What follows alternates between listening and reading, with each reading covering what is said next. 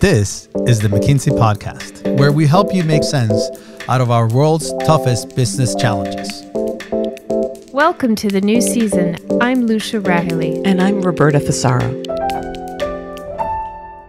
There's just a very stark reality that employers perceive you and your capabilities very differently when you're age 45 plus, particularly when you're seeking to switch into a new career. And the perception is that older workers are less capable than younger ones. You just heard Mona Morshed. She's the founder and CEO of Generation, a nonprofit organization that provides free job training, placement, and support to people in need. In a moment, we'll hear about Generation's new study of the job market for mid-career workers in 7 countries. Also, why it's advantageous for leaders to hire, retain, and retrain this cohort of employees. Mona, thanks for joining us today. Thank you. The findings in your new report suggest that people in this cohort are struggling, particularly those looking for entry-level or intermediate positions. What's the employment situation for older workers in the United States and elsewhere? So when you look at the long-term unemployed across OECD countries, what you find is that 40 to 70% of them are age 45, age 50 plus. The reality is that once you hit a certain age, it becomes much harder for you to be employed. When we surveyed people who are age 45 plus across 7 countries, 63% had been unemployed for more than a year versus 36% for those who were age 18 to 34. So there's just a very stark reality that employers perceive you and your capabilities very differently when you're age 45 plus, particularly when you're seeking to switch into a new career. When this cohort struggles or faces these challenges, how does that affect the global economy? How does that affect society? What are the impacts of this form of ageism, if we want to call it that? So we should absolutely call it that. When you look at what will happen from the year 2050, you'll find that 4 in 10 people are actually age 50 plus. This cohort is the most educated, has the best healthcare outcomes of any other time for this age cohort in history. For the world to not be able to take advantage of the productivity of this population, of the expertise of this population is tragic, let alone what it means for their own personal lives if they're unable to have opportunity and have financial independence. Yeah, we mentioned the term ageism. One of the more interesting, paradoxical findings from the report, I think, is what hiring managers are saying about older workers and the fact that they view older workers as being less valuable as hires, and yet they speak very highly of those older workers who are currently in their organizations. What's that all about? How can those two perspectives exist simultaneously? Yes, that was one of the most strident findings in our research. We asked hiring managers what are their perceptions of job candidates in different age brackets. So the 18 to 34, the 35 to 44, and the 45 plus. And what happened is that hiring managers, and this is now across sector, across 7 countries, consistently would say that only about 15 to 18% of the age 45 plus candidates that they saw did they perceive to be an actual fit for the roles for which they were hiring. So then we said, okay, now for those age 45 plus that happened to be hired, somehow managed to get through, what's their performance on the job? It turns out 87% of those individuals are performing as well, if not better, than their younger peers. And 90% of them are viewed as having as long retention potential, if not more so, than their younger peers. That right there is the definition of bias. It's when you see exceptions to your perceptions, but yet the bias prevails. And that is tragic. And what was also quite stark was that this perception bias was absolutely universal across all 7 countries in our sample. See, I find that point, again, fascinating. I guess I would have assumed that there would be industry-specific factors, cultural factors, geographic factors that come into play, but the findings were consistent. Absolutely consistent, and the same magnitude as well. So it wasn't just that it was higher or lower, but it was the exact same magnitude. This, to me, is one of the great tragedies of what we're seeing. And this is why, I was joking a bit earlier when I said, we should call it age. We are absolutely seeing ageism. Thinking about the generation report, what are some interventions that leaders can take to bring the 45 plus worker into the fold, not just bringing newer employees in, but also retaining, retraining existing older workers? So as is the case with any ism, this is something that takes decades to be able to work through. We did identify a set of interventions. So in particular, it begins first with just simply understanding, if you're an employer, what is the actual performance of different demographics that you have in your company? And then ensuring that at the hiring manager level, that fact base is also well understood. When an interview is done through a traditional CV screen, many of the age 45 plus just automatically are getting screened out because they're not fitting the type or they're not fitting the algorithm, which is currently being used. So demonstration-based interviews is the second thing that we would really pinpoint. When you use demonstration-based interviews, and whether that is sharing the portfolio that graduates have created or having them demonstrate the job task in some way instead of sitting across a table and talking about their experience, which often in some cases, if they're shifted to a new profession, they don't have relevant job experience. That's absolutely critical. In many cases, when you're switching careers, by definition, the algorithm that's currently being used in the recruiting process is often not going to find the trigger words that it's looking for, because by your nature, you have a different profile. But that doesn't mean that you can't do the role. The third thing is just simply being very clear about language. We would often find words like, is this candidate agile enough? Is this candidate going to fit in with our culture? Is this candidate going to be savvy, right? And these are all really trigger words, which are different ways of saying this person is too old to be able to understand technology or to be able to do this or to do that. Those are biases. Those are perceptions. Find ways to test it instead of assuming it. There was another point in the generation research discussing the importance of training and the fact that a large percentage of mid-career workers need training, but many are reluctant to enroll in classes or to move forward with that training. Can you talk a little bit about that? Why is that? People make decisions for very rational reasons. And so when you look at who said no, 70% are struggling to make financial ends meet. About 60% had a secondary school education alone. A significant share had been unemployed for at least a year. So you take those things together, and what that says is that, one, for many of them, education was not a great experience.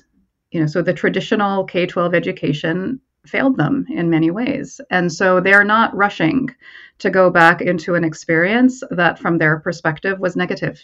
Second, they need to be able to feed their families. And so one of the questions that we had asked is, if you had a living stipend during the training, how would that change your perspective of engaging? And 40% said that it would. They also have concerns about, is it worth it? Is this worth my time? So if I put in the effort and am in a training for X number of months, what's the ROI of that? And so we found that 60% said that if there was a job interview or a job guarantee, then they would partake. I'm thinking about employers. There are benefits, I guess, to targeting the 45 plus worker that would also redound to the rest of your workforce. I'm imagining that's the case. Is that so, or? The reality is that we must embrace an intergenerational workplace. The demographics are as such. And I will also say, youth have different biases in the workplace that they confront. There's often a perspective, this person's too young, they don't have the right level of maturity, are they really going to stick with us, etc. So those biases exist in an opposite direction. Those who are age 45 plus also have a set of biases, which we just discussed. Frankly, in many ways, our youth and our mid-careers need to be able to work together in a much more integrated way to be able to change the workplace context, because no employer is going to be able to get the best out of their talent unless both youth and mid-careers are successfully working side by side with each other. I wonder if you could talk a little bit about sort of the impact of automation and how that might have been, part of the findings, or what role that played within the research.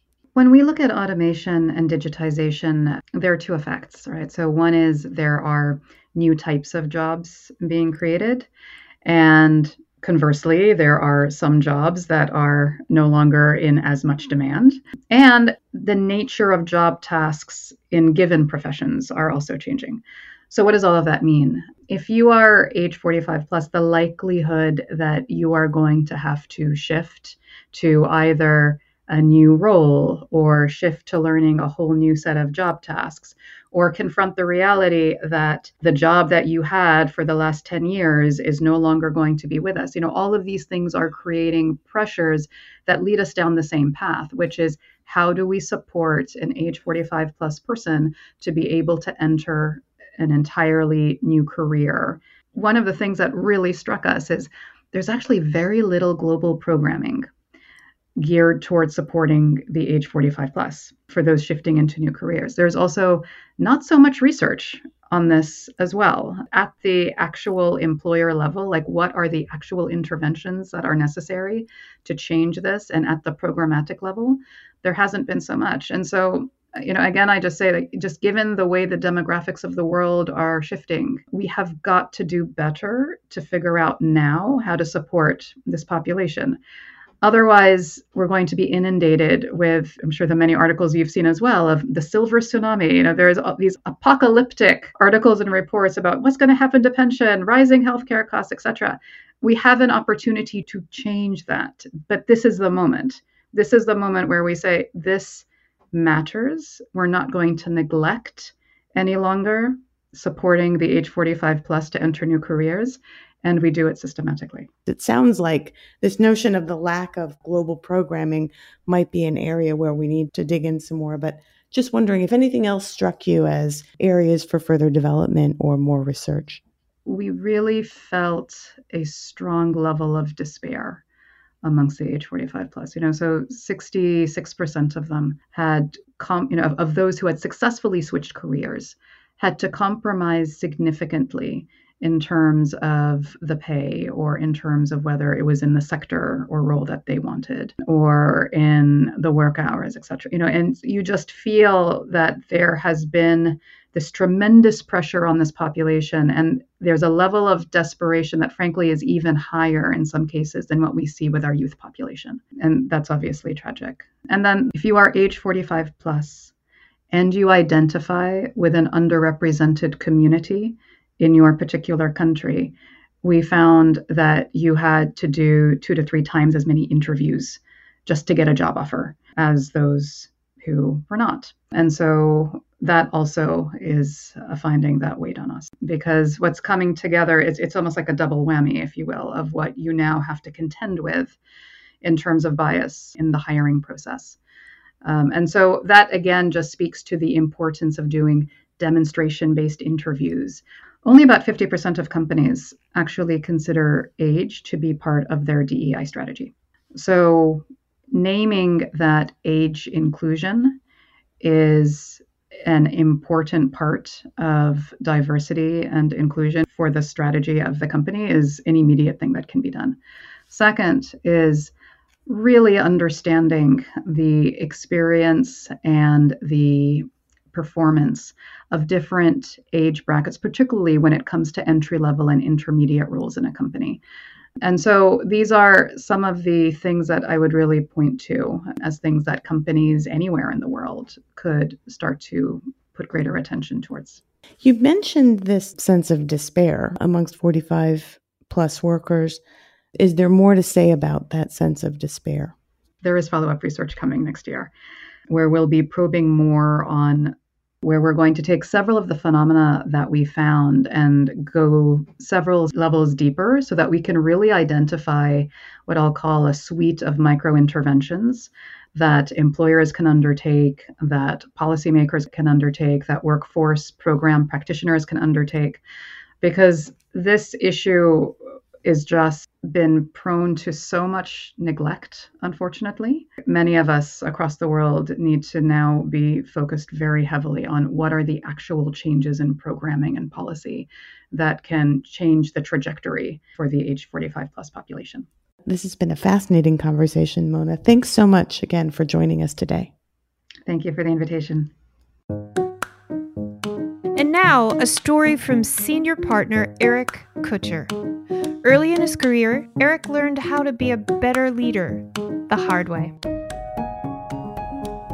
I was a very young manager, and it was very clear I had no idea whatsoever what that meant. One of the first lessons I realized is what I thought was a good manager didn't necessarily mean that I would be a good manager towards someone else, that the way I learned and the way I wanted to be managed could be totally different.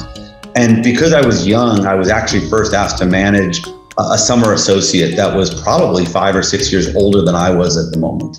You know, what I had observed and seen and had worked for me was one of those things where it was a bit like when I would go to our managers, and I would go almost as if I was a student to a teacher, and I'd sort of present my work for the day, and they would sit down and go through it, and they'd hand it back to me with a series of questions, and maybe if there was something that was worthy of a discussion, they would do, but there were a bunch of edits, and I loved it. It was a way of mixing it up. It was a way for me to learn, to see the types of things that I should have asked myself, and I kind of learned from those markups. And so I had this summer associate who was, as I said, probably 5 years older than I was, who had no interest in being managed by someone younger, none whatsoever. And all the things that I had just thought were fantastic, she hated, like literally hated. So the first 2 or 3 interactions with her, I would be sitting in my corner of the team room. She would be sitting in hers. She would bring the pages to me. I'd sort of take them and kind of put them right in front of me, and I'd sit down and start to make a bunch of edits, and I'd hand them back. And she'd kind of look at me like, what the heck is this? Like, why would you think that this is actually managing? And here I was thinking like this was going to be the most inspiring. And then I got my first upward feedback, and it was abysmal. I mean, just awful, because I had done nothing to get to know her. I had done nothing to understand how she wanted to learn, how she wanted feedback, what would be most inspiring to her, what would give her the confidence to do better, what would make her feel like the work she was doing was appreciated. And I had made all these assumptions about what had worked for me must work for everyone. And again, because I was young, I just hadn't had that many experiences. And it was a real eye-opener, right, as to how different people, different styles, and how you as a leader, you as a manager, really have to adapt to the people that you are managing as opposed to them adapting to you. I think that was my big aha.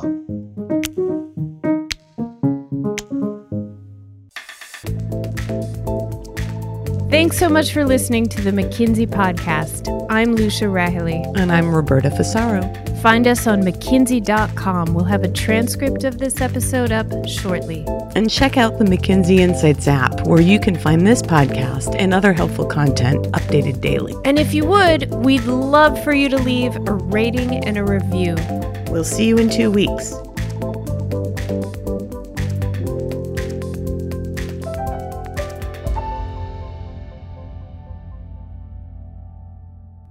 A great one-word piece of feedback that I got was plastics. Oh, no, I'm sorry. I'm sorry. That was from the movie The Graduate. I'm so sorry. Sorry, Lucia. That's pretty good, Roberta. Okay. Thank you.